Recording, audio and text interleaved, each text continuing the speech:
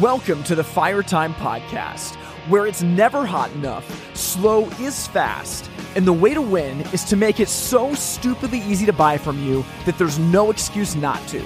I'm your host, Tim Reed. And once again, I'm so excited to be here today. Welcome to the Fire Time Podcast. Well, hey, if you're listening to this in real time, you know that we are in the middle of our summer series where we have rapid reactions to Fire Time magazine audio articles. And we do this while we prepare for the upcoming season, which is going to start the Tuesday after Labor Day. And I've been really excited about these articles so far, and today's is no different. Now, just to back up really quickly, if you are not familiar with the Fire Time magazine and audio articles from that, this podcast, as it's been going for a few years, has really kind of stirred something in us where we feel like it started to bring together parts of the industry in a way that we hadn't seen before.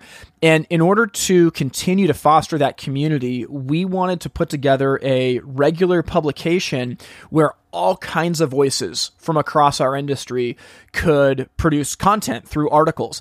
And that's what the Fire Time magazine is. So if you haven't subscribed yet, every single month, the Fire Time magazine comes out with a new digital issue. It's 100% free. And these articles are unbelievable. They're written by people all over North America, men and women, people that work for manufacturers and some for distributors, others for retailers, others are installers.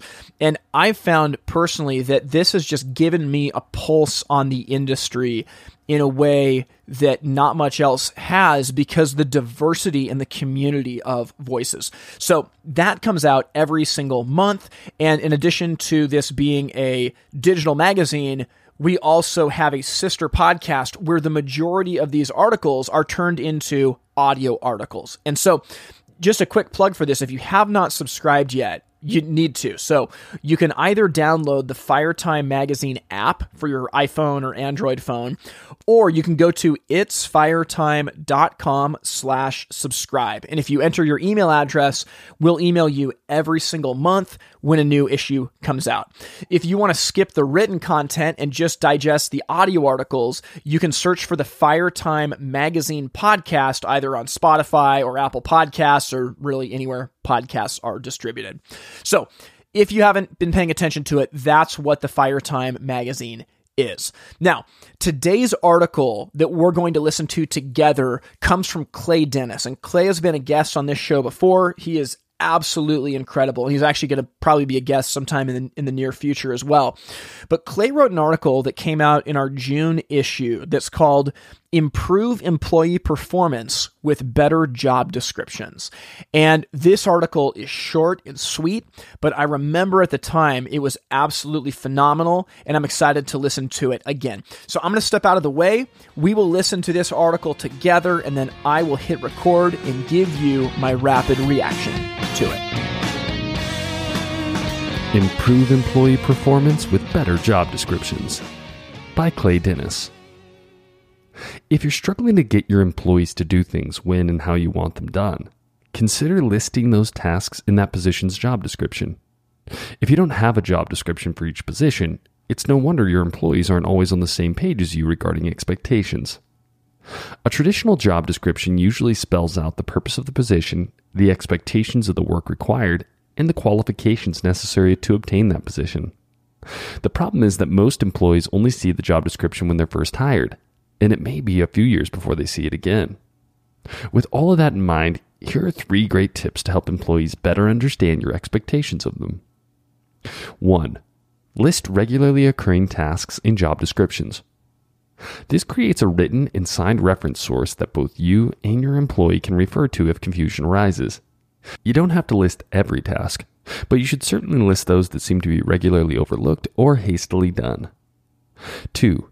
List attributes needed for positions in job descriptions. Take the time to list the attributes candidates should possess to succeed in particular positions. This will remind you to ask questions about things like math competencies, leadership abilities, and even long-term professional goals during the hiring process. It's better to take some time and ask questions before hiring than to blame people who are failing at their jobs after they've been hired. If they aren't a good fit for the job, don't be mad at them. Remember, you're the one who hired them. 3. Create performance reviews that include the tasks assigned on job descriptions. Let everyone know that performance reviews will be in 2 weeks. Tell them to review their job descriptions for questions about what the reviews will cover. This will bring the importance of the tasks you're unhappy about to a much brighter light. Use the review to correct any misalignment and complete the review again in 30 to 90 days. If you found these tips useful and would like more information about using job descriptions for better results, visit parttimebusinesspartners.com for more information. Man, well, I hope you guys enjoyed that audio article. It was awesome to listen to. And again, it's a short piece, but the wisdom in it is so true. So I'll give you guys a little bit of a backstory in this. So for me, probably 5 to 6 years ago, maybe a little bit longer than that. Anyway, I was managing retail stores here in the Pacific Northwest, and I was dealing with frustration of my expectations not being met. And I had a conversation with Grant Falco, and I was frustrated with my expectations not being met. And one of the things that I realized is that in some ways I had not been clear with what the basic expectations of professionalism on the job were. Now, I felt like I was pretty clear with expectations when it came to sales. We had sales goals. We had regular sales meetings. But there were some other things I was running into that were kind of causing some personnel issues. And it really rolled back to not people of ill will, but people without an expectation of what needed to be done in their job.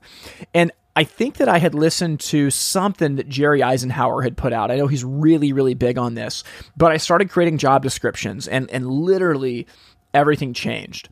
So to give you an example, what I would do is for my sales team and for people who are being hired into new sales positions, whether it's inside sales, outside sales, or someone on the showroom floor, I created a job profile form that had a few different categories to it.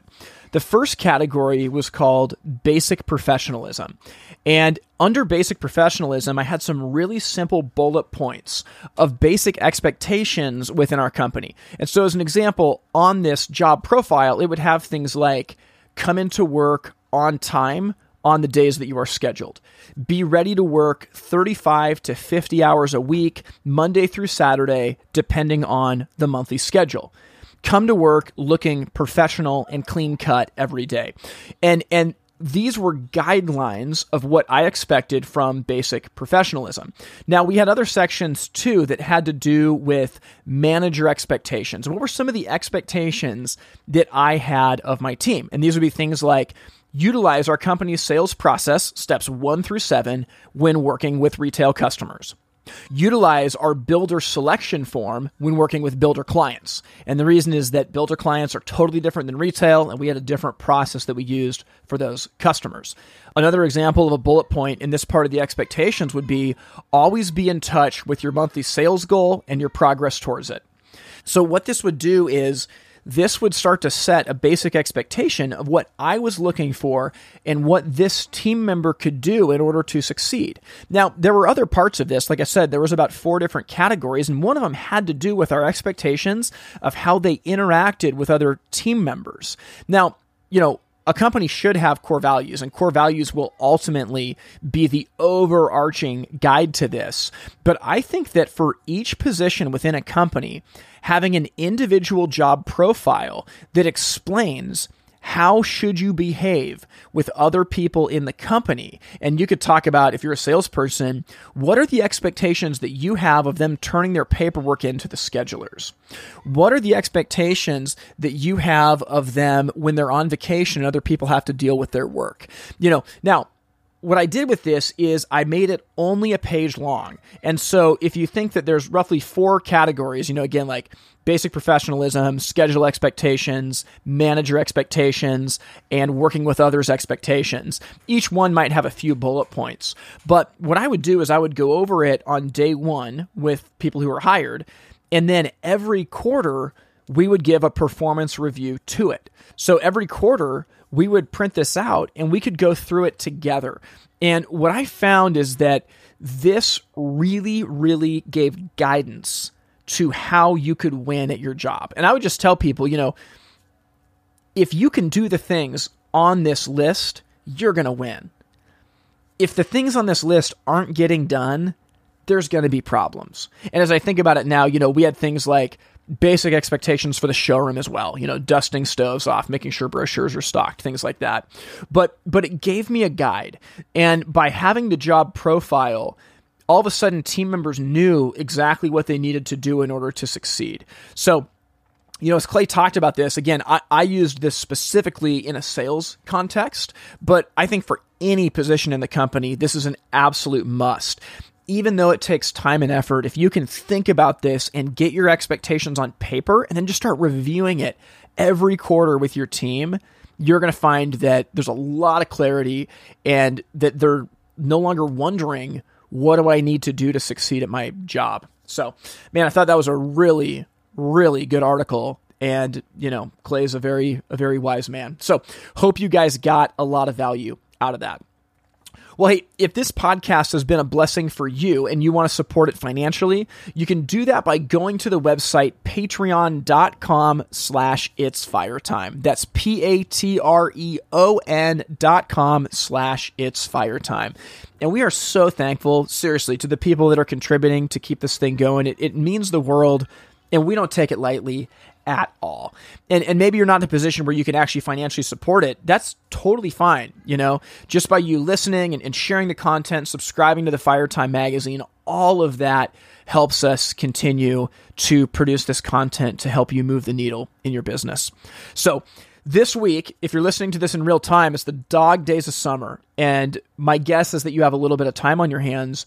I want you to sit down. I want you to carve out an hour. And I want you to write one job description, because that's where it starts. You'll find as you do one, man, the next one gets easier, the next one gets easier, the next one gets easier.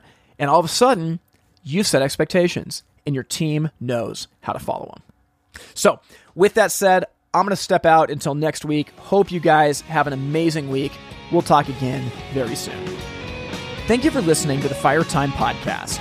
To learn more, visit the website itsfiretime.com. Music from this episode was written and recorded by In Bloom out of Portland, Oregon.